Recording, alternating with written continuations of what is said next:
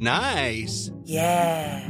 What you're hearing are the sounds of people everywhere putting on Bombas socks, underwear, and T-shirts made from absurdly soft materials that feel like plush clouds. Yeah, that plush.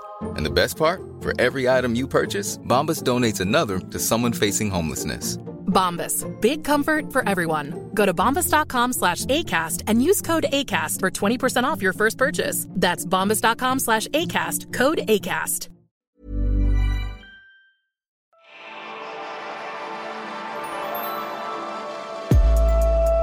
Velkommen til det spirituelle hjørne. Jeg hedder Anna Sofia, og i hver afsnit taler jeg med personer, der har særlig viden inden for den spirituelle eller alternative verden.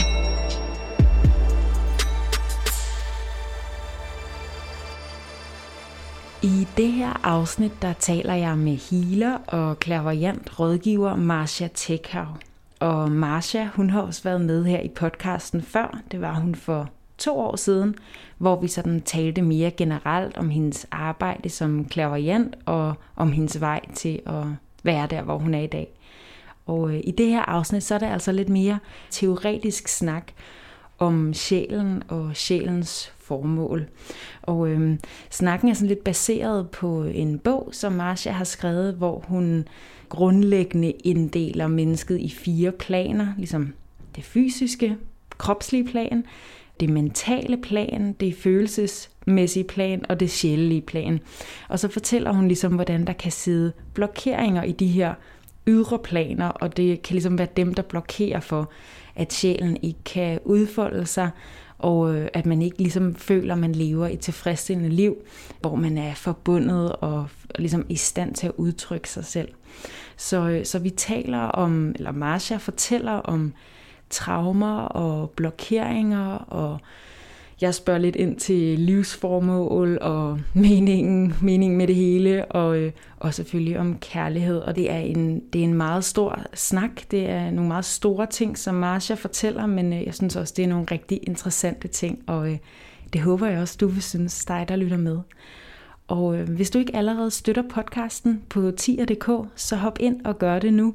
Alle jer, der støtter, det er altså pt. Det, der gør, at jeg kan blive ved med at lave podcasten, så det betyder virkelig, virkelig meget. Og hvis du også gerne vil støtte podcasten på andre måder, så er det altså en stor hjælp til at få podcasten bredere ud, at du går ind og giver stjerner og likes i den podcast-app, som du nu bruger til at høre det spirituelle hjørne i. Så det er mega dejligt, jer der gør det. Lad os komme i gang med afsnittet. Rigtig, rigtig god fornøjelse.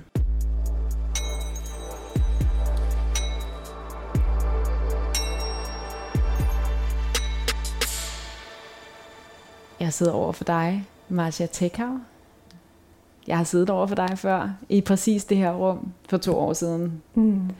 Og du har udgivet en ny bog, og det er jo lidt derfor, jeg er her. Den hedder Din sjæl, dit liv. Det handler om, at man ligesom kan hele sig selv og hele sine traumer. Ja, det er rigtigt.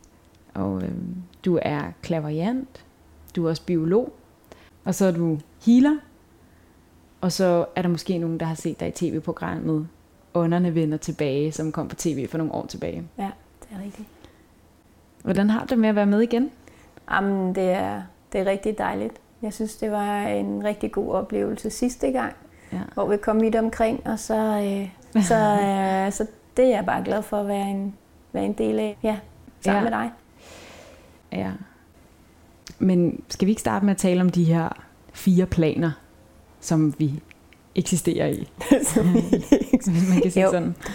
Det kan vi godt. Altså noget af det, som jeg lægger rigtig stor vægt på i forhold til healingsarbejde, eller forståelsen af, hvem vi er som spirituelle mennesker i en fysisk verden, det er de her 4 planer. Og nogen har lagt det sammen som krop, sjæl og ånd, men jeg kan godt lide at dele det lidt mere op i kroppen selvfølgelig. Kroppen, som også er vores nervesystem, og så også vores tanker, som jo rigtig meget er en bevidsthed også.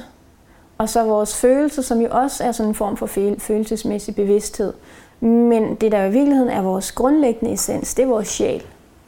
Så vores sjæl er for mig sammensat af alt det, som vi har med os af erfaringer fra tidligere liv. Men også, at der er sådan en guddommelig struktur i sjælen. Så vores sjæl er egentlig en guddommelig bevidsthed, som også har en, kan man sige, mental bevidsthed og en følelsesmæssig bevidsthed. Og i det, når vi så faktisk kommer ind og forbinder vores sjæl med vores fysiske krop, så får vi egentlig adgang til, at vores mentale bevidsthed, vores tanker og overbevisninger rent faktisk kan stråle, kan man sige, kan blive positivt påvirket af vores sjæls essens. Hvor at mange gange så er vores følelser, vores tanker, vores krop rigtig meget påvirket af vores liv her på jord, vores tilpasninger til det samfund, vi er i, til de mennesker, vi er sammen med. Det er rigtig meget fokuseret på overlevelse. Hvor sjælen har slet ikke elementet af overlevelse, fordi den har jo en uendelighed i sig. Så der er en ro med tiden, der er en ro med, hvordan tingene tager. Den har adgang til uendelig mængde af, kan man sige, ressourcer og kapacitet, fordi den er forbundet med det åndelige eller med det guddommelige hele tiden. Og det er ikke sådan, at det bliver guddommeligt på noget, nej, nu er jeg Gud, overhovedet ikke. Det er mere at en accept af, at vi alle sammen har en sjæl, som er åndelig baseret, og som gør, når vi er i kontakt med den del af os, så lever vi også meget mere autentisk ud fra, kan man sige, vores autentiske væsen, de evner, vi har, de kompetencer, vi har. Og vores sjæl, altså jeg har aldrig mødt en forpint sjæl. Altså det er rigtig meget sådan, jeg er ked af det ind i sjælen. Nej, vi er ked af det, fordi der er noget, vi i det her liv, følelsesmæssigt eller mentalt eller fysisk, ikke har bearbejdet, eller som vi er her for at lære at rumme, fordi det er en del af vores sjælslæring. Så jeg har egentlig af vores positive oplevelser rigtig meget gode til at støtte os, men vores negative oplevelser er også et potentiale for udvikling. Så alt er egentlig godt. Det er bare et spørgsmål, hvordan man går til det. Og det er der, hvor de 4 planer, altså hvad jeg kalder følelsesplanet, mentalplanet og det fysiske plan og sjæleplanet, nu tror jeg fik sagt, men altså fysisk, mentalt, følelsesmæssigt og sjæl, at de 4 niveauer gensidigt påvirker hinanden. Så hvis der er noget, som vi har som potentiale i sjælen, som vi giver mulighed for at folde ud følelsesmæssigt, mentalt og fysisk, jamen så kan det manifestere sig meget fint, fordi det ligger som en iboende ressource i os. Og nu tænker jeg ikke på kapacitet eller kvaliteter eller evner, som du er specielt god til matematik. Det er også en menneskelige egenskaber. Altså god til at have med mennesker at gøre, god til at være i sit liv, god til at finde ro, eller hvad det nu måtte være. Det kan være masser af typer af egenskaber og tilstande, som din sjæl rent faktisk indeholder. Så hvis du forbinder dig med din sjæl, så har du adgang til roen, styrken, livsenergien og glæden, sikkerheden i dig selv. Og at når vi er forbundet med sjælen, så stråler den ud og ligesom kan støtte vores følelser, støtte vores tanker, støtte vores fysiske krop, ligesom stråle ud igennem og støtte og bære de 3 andre planer. Hvor hvis vi har en blokering i vores følelsesplan, så er det ligesom om, så sidder der ligesom sådan en blokering og gør, at sjælessensen ikke rigtig kan stråle ud. Og den blokering stråler så videre ud i, hvad vi tænker. Så hvis det er, at vi har oplevet noget, vi er blevet såret kærlighedsmæssigt, jamen så kommer der ligesom sådan en sammentrækning. Nej, følelsesmæssigt kan jeg ikke håndtere den her sårhed. Så er det som om, at der opstår en anspændthed i musklen, som ligesom holder på den her. Der er en ubearbejdet tilstand i dine muskler, som ligesom holder hjertet anspændt. Fordi det i virkeligheden er en følelse, så kommer der en anspændthed fysisk til ligesom at holde den blokering. Og så kan det opstå en overbevisning om, kærlighed er ikke noget for mig. Hvor sjælen har bare sådan, jamen kærlighed er alt for den. Og det vil sige, på den led er det sådan, at sjælen har et uendeligt potentiale for rent faktisk at hele, genoprette, skabe kærlighed, skabe fred, skabe muligheder. I det hele tiden er her bare for at berige verden og for at opleve at være i verden. Så når vi har nogle forskellige typer af blokeringer, så kan det både være sjælens læring i at mestre noget, men det kan simpelthen også være, at vi har brug for at komme tilbage til sjælen, for faktisk at bearbejde det, der har været blokeret.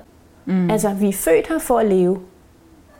Så sjælen har på et eller andet tidspunkt lavet beslutning om, yes, jeg skal ned og leve i det her liv.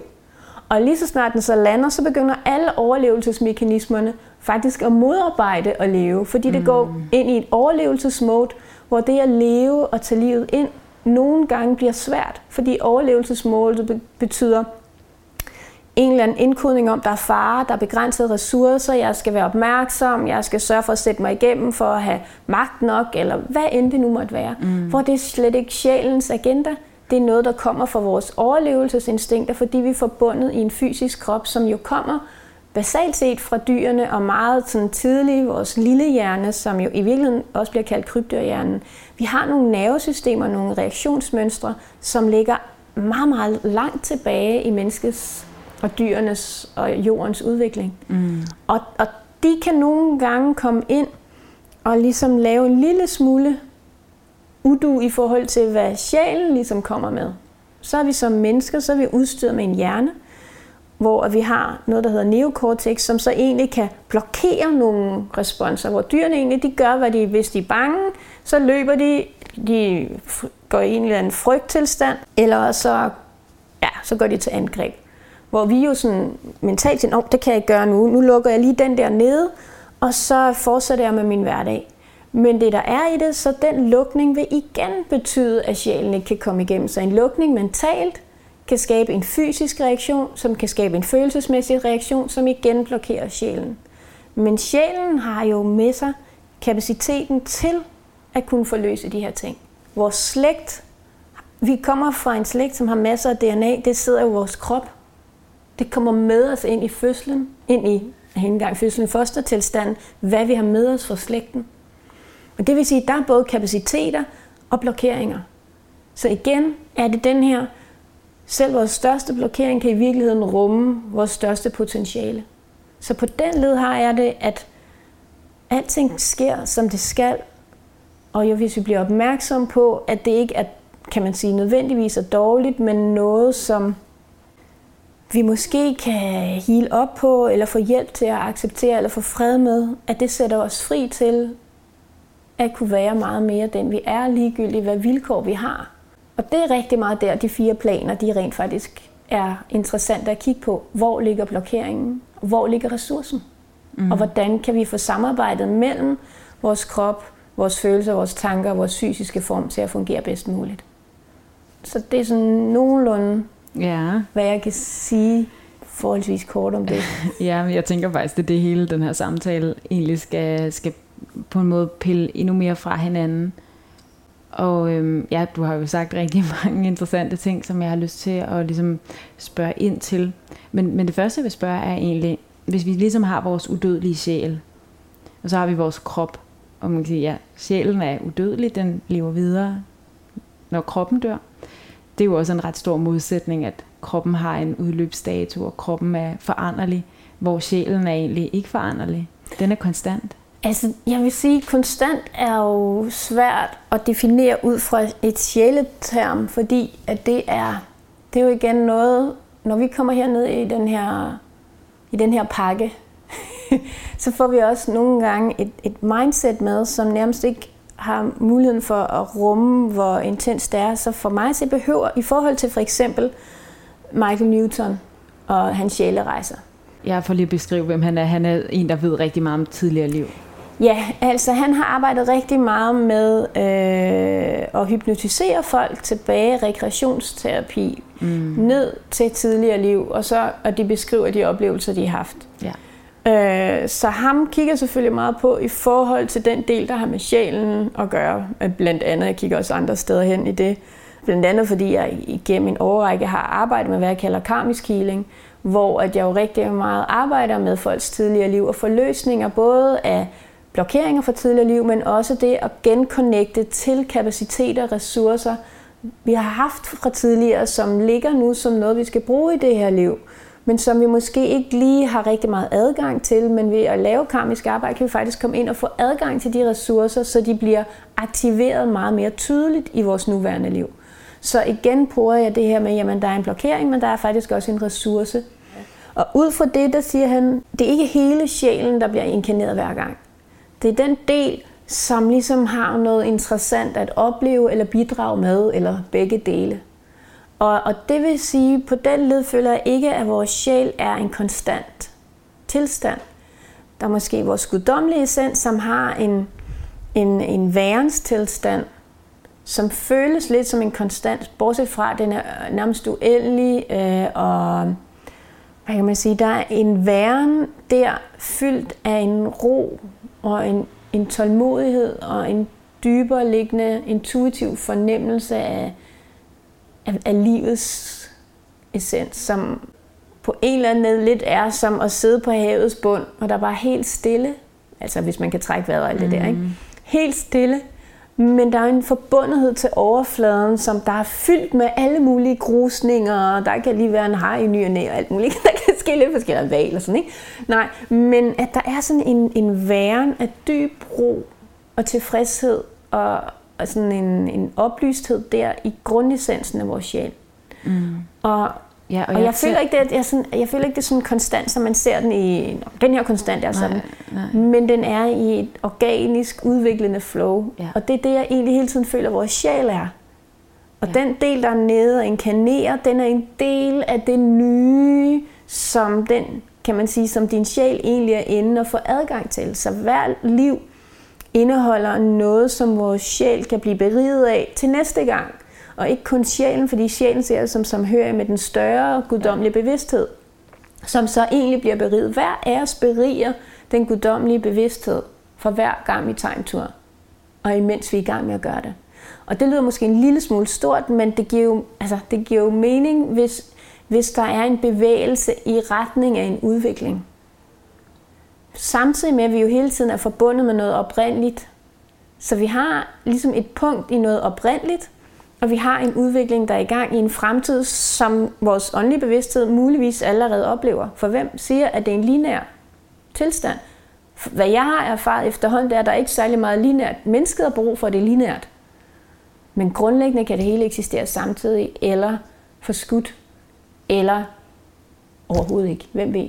Men den der tilstand af en væren dybest nede i vores sjæleessens, den er der, men der er jo masser af farver i den væren. Der er masser af tilstande, der er farver, ikke som farver, nu er den rød grund, men mere at se det som, der er ligesom en harmoni, eller et symfoniorkester, der er i gang med en masse stemninger, en masse oplevelser, en masse bevidsthedslag. Og nu snakker jeg bare om 4 planer. Jeg er ret sikker på, at hvis vi var i en anden form, hvor det ikke var her det fysiske plan, så kunne der være endnu flere niveauer. Igen, vi er begrænset med den viden, vi har, hvilket jeg egentlig, kan man sige, synes er dybt fascinerende. Mest fordi, jeg synes, det er helt vildt fascinerende at undersøge ting. Ikke? Der kommer den gamle forsker lidt op igen, ikke? I mig fra biologi, men det er ret interessant. Så vores sjæl kommer ned for at støtte en positiv udvikling i verden, i universet, i menneskeligheden. Samtidig med, at den kommer for at opleve nogle ting udvikle sig. Men hvis du udvikler dig i overensstemmelse med din sjæl, så læg mærke til, at du udvikler dit lys samtidig med, eller din essens, din lysende bevidsthed, men at dit lys påvirker andre til at aktivere deres adgang til deres essens og deres lys, så det bliver igen en positiv feedback. For hver gang du tager en bevægelse frem i noget, hvor du slipper noget tyngde, nogle blokeringer, nogle gamle overbevisninger, som i virkeligheden måske har været med til at bevare en låsning i konfliktstof i dig selv, i din familie, i verden. Jamen, når du løsner det, så bliver der adgang til en ny bevægelse, som kan skabe noget andet end konflikt. Så ender vi igen i et flow, som for mig føles organisk og ikke som en konstant. Ja. Så jeg ser det også meget som, at vores fysiske krop, den er meget begrænset. Min krop er min krop, og din krop er din krop. Og der er en meget tydelig grænse. Men vores sjæl er sådan, kommer fra det samme og vil det samme. Og det er jo ren kærlighed og ren samhørighed og ren sådan, ja, der er ikke nogen vilje. Det er bare sådan, ja, væren. Mm-hmm. Så jo mere vi ligesom kan få den sjæl til at ligesom løsne kroppen og mildne kroppen, jo mere forbundne vil vi alle sammen være. Ja. Og det der, kan man sige, det der er i det, det er, at vi er langt større end vores fysiske krop. Ja. Vores sjæleessens stråler ud. Altså du kender det her med, at der kommer en person ind i et rum, og man kan bare på en eller anden måde, du står med ryggen til, men der er noget, der gør, at du vender dig der, når den person kommer ind, eller du bare mærker det nærvær, den person har. Og det er jo en del af den udstråling, folk de har. Vi har alle sammen, vores sjæl er større. Og hvis vi siger ja til vores sjæleessens, så bliver vi også meget mere tydelige for omverdenen. Men der er masser af årsager til, at vi vælger ikke at være tydelige, eller kun tydelige med brøkdele af os selv. Hvor sjælen har ikke den agenda, at vi kun skal vise noget. Den har egentlig bare, den er her for at opleve at være tydelig. Og så er der forskellige tilpasninger, fordi måske i tidligere liv har det været farligt at være tydelig, eller det har været farligt at være tydelig i dit nuværende liv. Fordi vi hele tiden er påvirket af alt, hvad vores, kan man sige, vores fysiske krop og vores følelsesmæssige og mentale krop er forbundet med, oplever. Så godt nok siger du, at din krop er afgrænset, men dit sansapparat er en forlængelse af din krop. Så du har jo hele tiden nogle usynlige radar og sanser, som hele tiden sanser det nærvær, du er med. Og du bliver forbundet og tilpasser dig det nærvær. Så når du sidder her, så siger du godt nok, at din fysiske krop er dig selv, og jeg er mig. Vores sjæl har en evne til at være samhørig, men ud fra det at være mennesker, og den måde, vi er udviklet som sociale væsener, så har vi faktisk nogle kan man sige, nogle neuroner, nogle sanseapparater, som egentlig understøtter det at være samhørige. Og det er der, jeg ser vores nervesystem i virkeligheden er det, der gør, at vi er samhørige med vores sjæl. Fordi vores nervesystem er vant til at orientere sig efter nærvær. Et lille barn, som bliver født, har ikke et nervesystem, der kan regulere sig selv. Der er vi fuldstændig afhængige af vores forældres nervesystem, de stemninger, vores forældre har. Vi er afhængige af, at der er en ro omkring os, for at vi kan falde til ro, for vi kan ikke falde til ro selv. Og på den led har vi et sanseapparat, som simpelthen spejler et nærvær. Susan Hart har skrevet rigtig meget om spejlinger af, hun er også en dansk psykolog, der arbejder rigtig meget med de tidlige prægninger.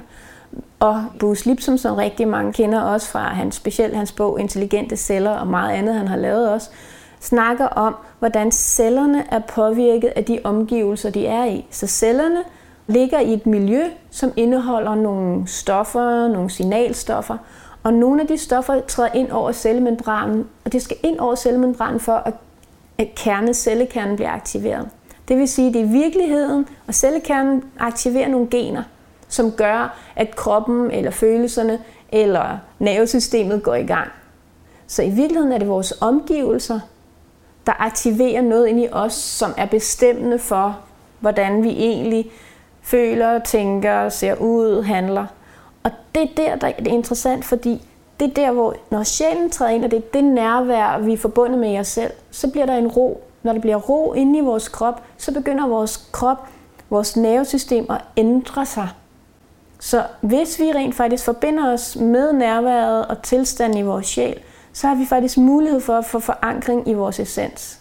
Og så vil kroppen og følelserne og tankerne følge med i den. Igen den positive feedback i de 4 planer. Og de mennesker, du forbinder dig med, fordi du sanser både inde i dig selv, og du sanser ude omkring dig selv. Så de mennesker, du forbinder dig med, eller de situationer, du er i, påvirker dig. Og den påvirkning tager dit system, dit autonome nervesystem, lynhurtigt bestik af, okay, skal jeg være bange her, kan jeg være tryg her, hvordan skal jeg forholde mig her? Og nogle af de indkodninger, de kommer ind og sørger for, at du bliver reddet, hvis du skal løbe over, der er en vej, og der kommer en bil, du skal bare hurtigt afsted. Og det er jo super godt. Det er godt til fare, og det er også rigtig godt i at mærke, her kan jeg være tryg, her kan jeg slappe af. Men vi har de her dybe indkodninger fra helt tidligt, allerede fostertilstanden, hvor vores sansapparat er virkelig afhængig af det nærvær, der er udenom os, for at vi får det nærvær inde i os. Så på den led er vi ikke uafhængige selv med vores fysiske form. For vores fysiske form indeholder et sansapparat, som tilpasser sig det miljø, vi er i. Og på den led er det, når vi så laver healingsarbejde med den åndelige verden. Sådan som jeg arbejder med healingen, så er det jo i virkeligheden, at jeg forbinder mig med den åndelige verden, eller den åndelige verden stråler igennem mit nervesystem, mit sansapparat, og skabe det nærvær, som min klient har brug for. Det er ikke mig, der skaber nærværet. Jeg forbinder min kanal af mit sansapparat, som er i stand til ligesom at forbinde mig med nogle tilstande, som så kan man sige, kan strømme igennem mig. Men mit sansapparat, kapaciteten i mit sansapparat bliver jo forstærket af den åndelige verdens rene tilstand.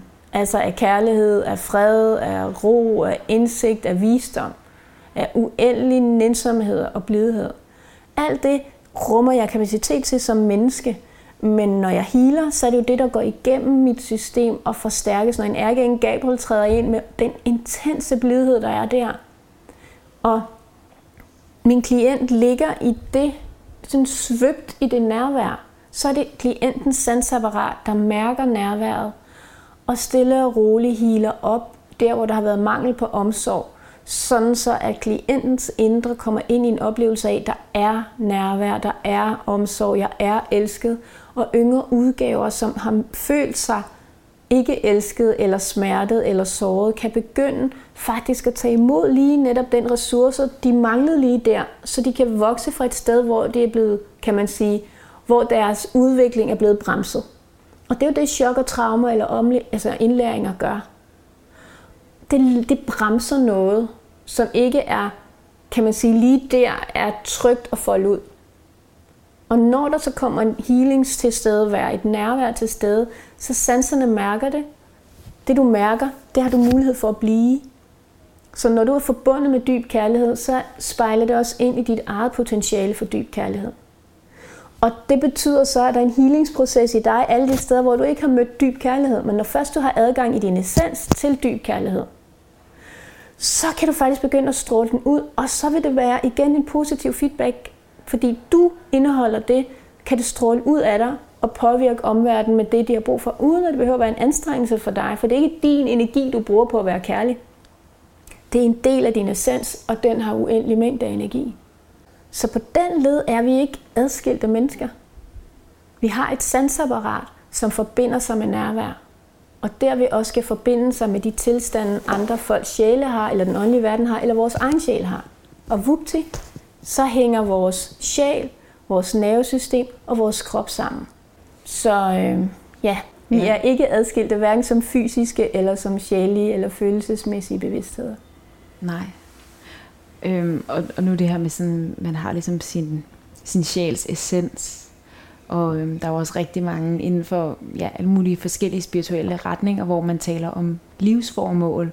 Og jeg selv er astrolog og taler også om rigtig meget om det her med livsformål, og hvad er det virkelig, man skal i det her liv, hvor det virkelig, man har talenter og potentialer, og det taler man også om inden for numerologi.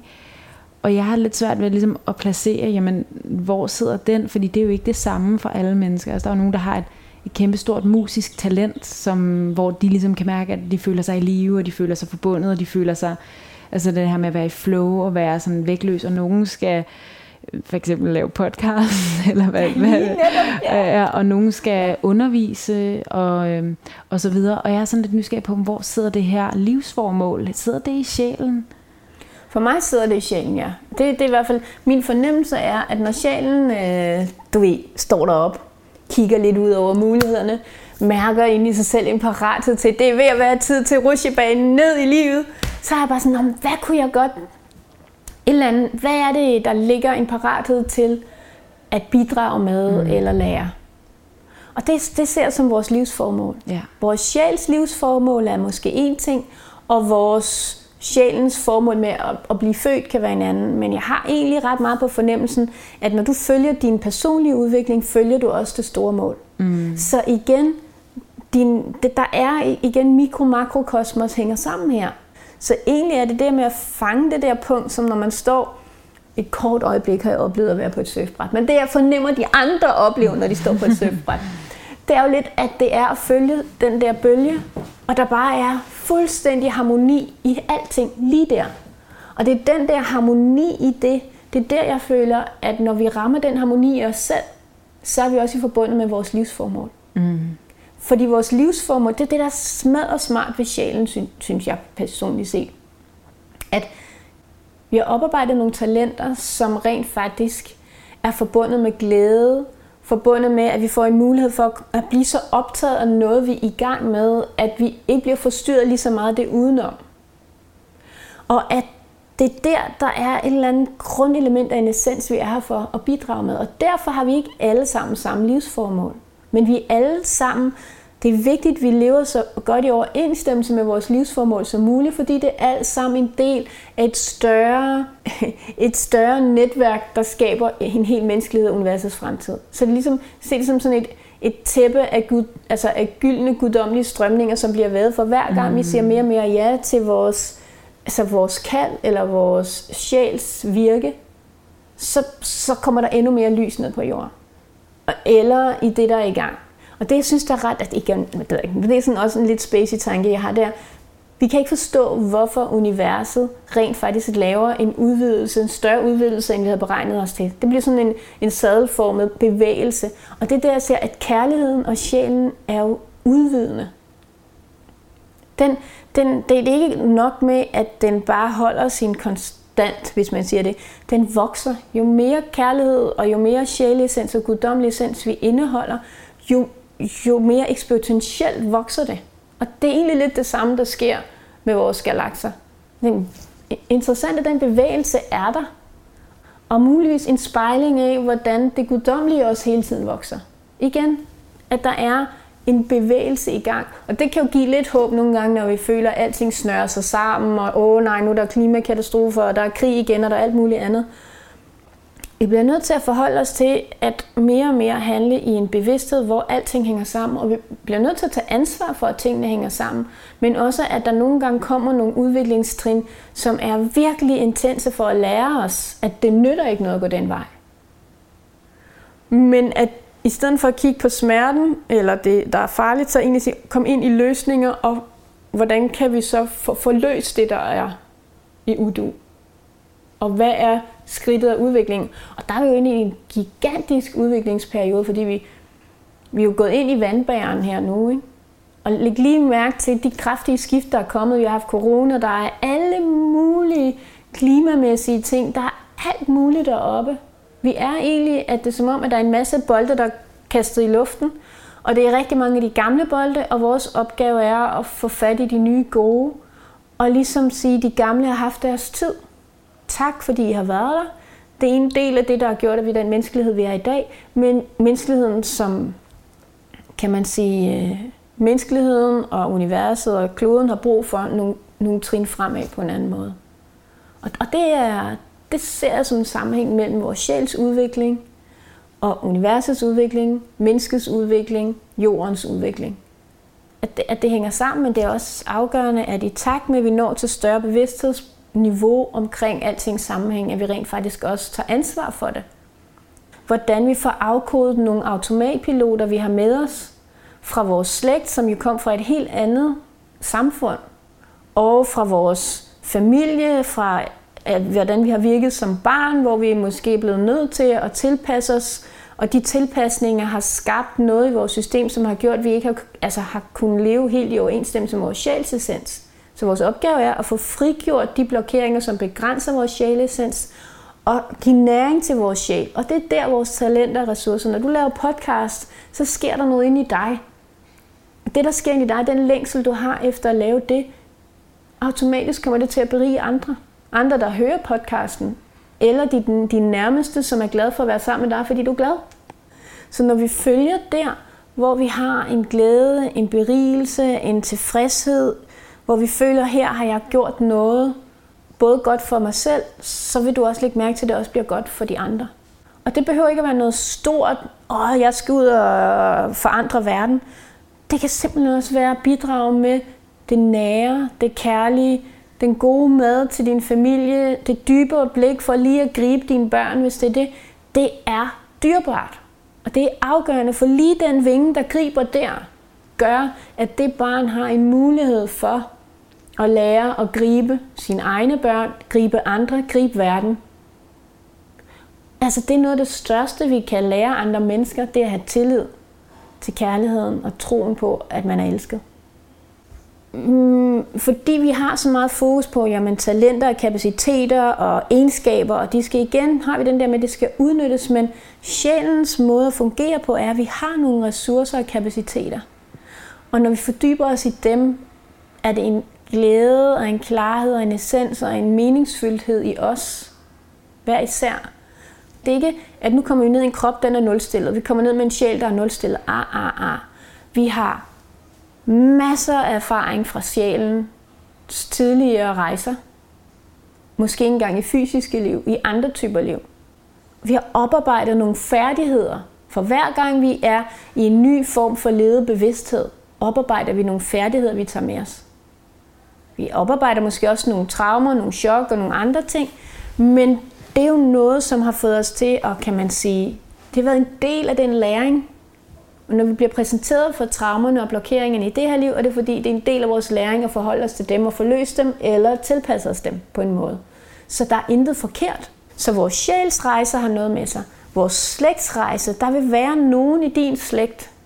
De havde ikke muligheden for at lave podcast, men de var måske gode historiefortællere, eller de var gode til at lytte og få essensen ud af det. Og den evne sidder i dine gener. Den følelse af at blive beriget af andres historie, vil der være nogle af dine forfædre, som rent faktisk har oparbejdet ressourcer for, eller kapacitet for, og derfor sidder du, hvor du sidder i dag. Så intet kommer tilfældigt. Vi står lidt på skuldrene af vores tidligere liv og vores slægt. At vi aldrig er alene. Og vi har meget, meget opdækning fra slægten, og slægten ønsker, vi lykkes. Sjælen ved, vi lykkes. Det er faktisk bare os, der hele tiden er i tvivl, der har mindre værd og føler, at vi er helt forkerte. Fordi vi faktisk ikke favner det store, der er ved, at vi er i livet. Og hvor dyrebart er lige netop det her liv er. Fordi vi får ikke det her liv igen. Lige netop det her liv rummer nogle muligheder, som andre liv ikke indeholder. Og det er interessant og vigtigt, føler jeg, at vi fordyber os i, hvad er det, vi er her for i det her liv. At vi ikke bare tænker det, men vi faktisk bare følger det, vi er draget imod. Og de potentialer, vi har, er en forlængelse af det kald. Eller også er vores potentialer årsagen til kaldet. Hvem ved? Men jeg ved bare, at det, jeg indeholder her i det her liv, det er ikke tilfældigt. Min krop er spejlet af min kapacitet. Min sjæl har en baggrund med sig. Og så må jeg jo bare finde ud af, hvordan jeg spiller på det klaver, altså. Og få det bedste ud af det. Jo mere jeg tilvælger den, jeg er, jo større mulighed har mit væsen sådan set for at folde vingerne ud og stråle ud af det, jeg skal være her for at stråle ud. Og det er derfor, for mig at se, er vores evner, vores talenter, vores ressourcer og kapaciteter aldrig tilfældige. Vores udfordringer aldrig tilfældige. Vores, kan man sige, evne til at lykkes er der. Vi er mandsopdækket. De vil virkelig gerne hjælpe os til at lykkes. Selvom vi nogle gange i vores eget inderste mørke kan have meget svært ved det. Og det vi definerer som at lykkes, er samfundsbestemt kontra din egen inderste tilstand af at have gjort det så godt du kunne, og du har givet det et skud, og at det bidrager med noget, som gør, at du kan komme videre i samme retning, men måske på en anden måde. Og det har ikke noget med en ydre karakter at gøre. Det har ikke noget med en ydre bedømmelse at gøre. Det er noget med de små magiske øjeblikke at gøre. Og jo flere du har af dem, ja, oftest jo mere glæde og varme og dyrbarhed og taknemmelighed har du. Altså dyrbarhed i at være i livet, altså følelsen af, hvor er det vildt, at vi kan være her. Og det kan være virkelig svært, når vi er i overlevelsesmode, eller i det mentale pres, som vi har et samfund, der presser os ud i, for vi kommer væk fra den der dybere tilstand af væren, og det at ligesom kunne se, altså fornemme essensen af det, der er det vigtige. Det bliver svært for os at navigere og prioritere det, der i virkeligheden er det afgørende. Fordi vi bliver revet med af noget andet. Ja, så det var vist lidt med sjælsformålet. Giver det mening i forhold til det, du spurgte om? Jamen, det er jo meget stærkt, det du siger. Og jeg kan også godt lide det med sådan, at det er jo egentlig også ret simpelt, og grunden til, at vi går fejl, er også en eller anden misforståelse af kærlighed, altså netop traumer, blokeringer, noget som gør, at vi tror, jeg kan kun blive elsket, hvis jeg lever op til de her ydre idealer. Så vi kæmper bare og arbejder og tjener penge, fordi vi tror, det er sådan, så kan jeg blive elsket, hvor det er sådan, det er slet ikke på, det er meget mere sådan i vores essens. Det er det, ja.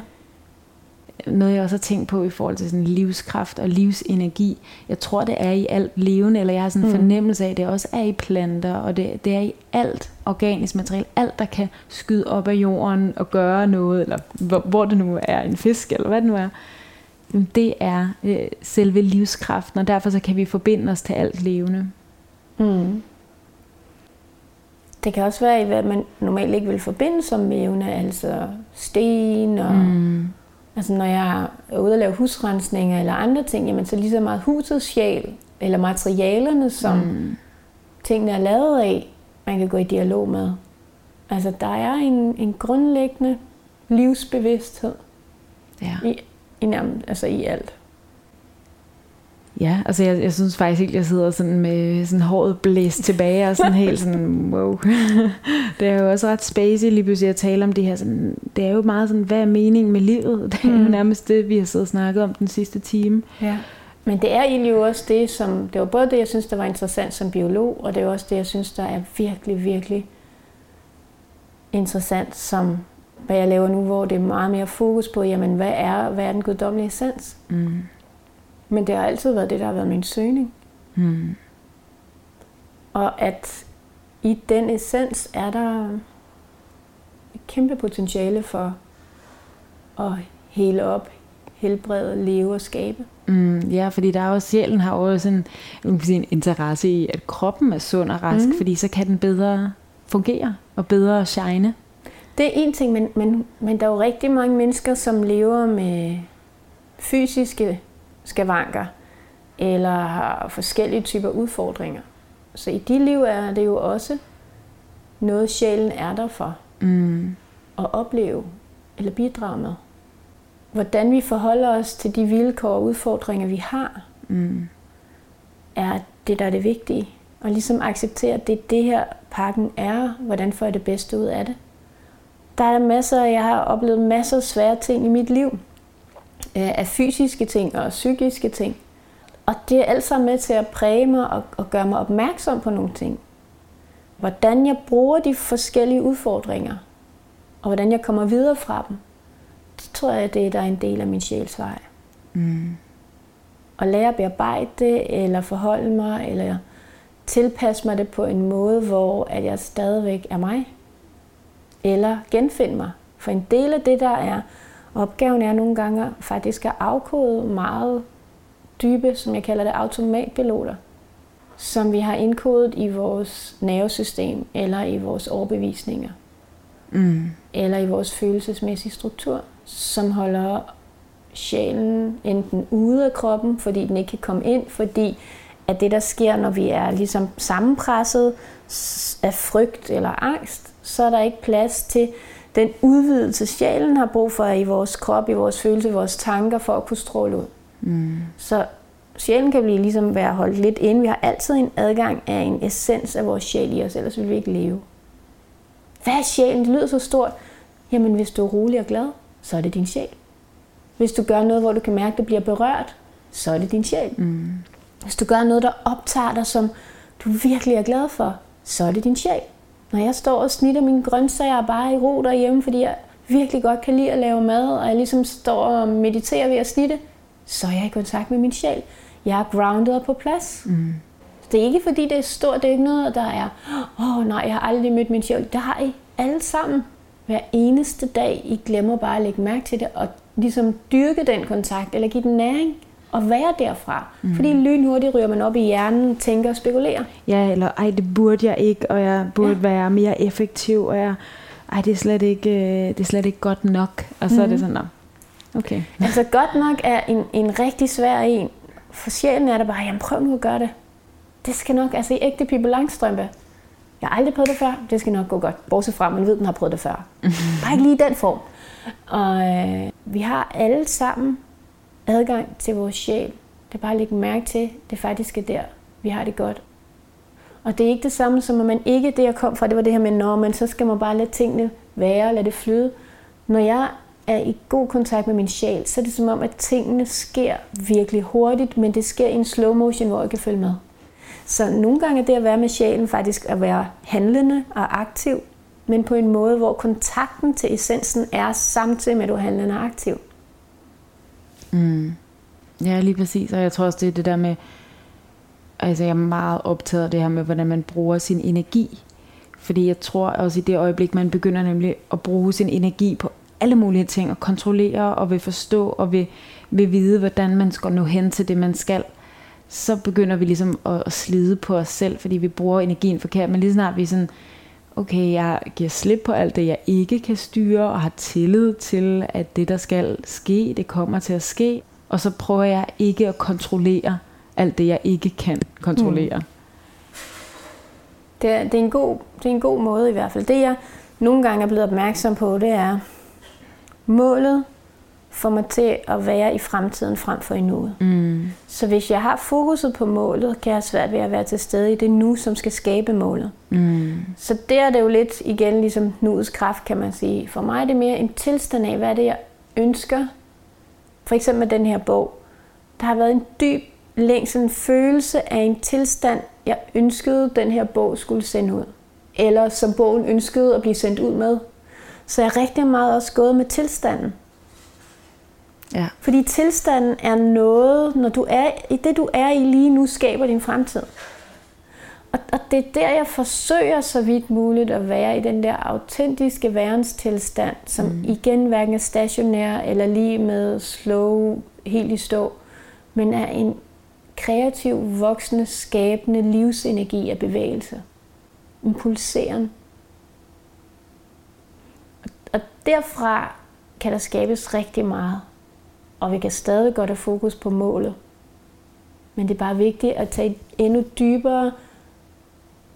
dybere beslutning om, hvad er det her skal tilstandsmæssigt indeholde. For så har vi hele tiden den røde tråd i vores liv. Og det er ikke altid, vi kan blive der, skal jeg så sige. Men det er i hvert fald en af de ting. Det kan vi jo ikke. Vi bliver jo hele tiden revet ud, fordi vi er jo en krop, og vi har jo alle mulige ting, der hele tiden blokerer os, og vi skal forstå og komme højere op. Men også det her med netop at skrive en bog, altså hvis du havde sat dig og sagt, nu vil jeg lave en bestseller, og så hele tiden haft det der blinkende bestseller ude i fremtiden, så ville det være umuligt at skrive en bog. Altså man bliver jo nødt til at lægge alt fra sig, bare jeg skriver en bog, fordi formålet er at forbinde mig med verden og forbinde mig med kærligheden, og så bare sådan give plads til, at det, der skal strømme ud, kommer ud. Det er i hvert fald meget sådan, jeg ser den kreative proces. Og det er rigtig meget sådan, altså egentlig havde jeg havde bare besluttet for, at jeg skriver det, der kommer til mig hver dag. Jeg har selvfølgelig intentionen om, at den her bog har noget vigtigt at bidrage med. Så den her bog har på en eller anden led jo, jeg har jo egentlig bare ladet mig føre af den strøm, der lå i den bog, ligesom jeg gør med de guidede meditationer, jeg laver. Jeg åbner mig og formidler det, der ligger. I en dybere tillid til, at der er noget essens, guddommelig essens, eller en åndelig verden, som kommer ind og bidrager med healing eller inspiration, langt mere, end jeg på nogen måde har mulighed for at vide noget om. Sætter nogle bølger i gang af indsigt, af forløsende bevidsthed, givende bevidsthed. Og på den måde er den her bog en del af den samme type måde, jeg arbejder med, når jeg healer, eller når jeg underviser, eller når jeg guider en meditation. Så igen er det bare mit håb, at den kommer ud og skaber de, kan man sige, indsigtsgivende oplevelser, som kan berige det enkelte menneske, men også den verden, det menneske er i. Det giver rigtig god mening. Tusind tak, fordi du ville være med, Marcia. Mange tak. Det var som sædvanligt en stor fornøjelse at få lov til at være med. Det var det spirituelle hjørne for denne omgang. Musikken er lavet af August Blicher Friis. Hvis du er interesseret i astrologi, så kan du høre den podcast, der hedder Det Astrologiske Hjørne. Der sidder jeg sammen med Lilian og nørder astrologi i hvert eneste afsnit. Husk, at du også kan følge med på Instagram. Det var alt for nu. Vi lyttes ved.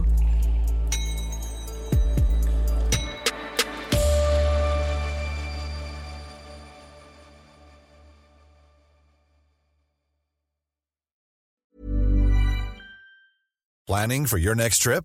Elevate your travel style with Quince. Quince has all the jet-setting essentials you'll want for your next getaway, like European linen, premium luggage options, buttery soft Italian leather bags, and so much more. And it's all priced at 50 to 80% less than similar brands. Plus, Quince only works with factories that use safe and ethical manufacturing practices. Pack your bags with high-quality essentials you'll be wearing for vacations to come with Quince. Go to quince.com/trip for free shipping and 365-day returns. Imagine the softest sheets you've ever felt. Now imagine them getting even softer over time. That's what you'll feel with Boll & Branch's organic cotton sheets. In a recent customer survey, 96% replied that Boll & Branch sheets get softer with every wash. Start getting your best night's sleep in these sheets that get softer and softer for years to come. Try their sheets with a 30-night guarantee. Plus, get 15% off your first order at bollandbranch.com. Code BUTTERY. Exclusions apply. See site for details.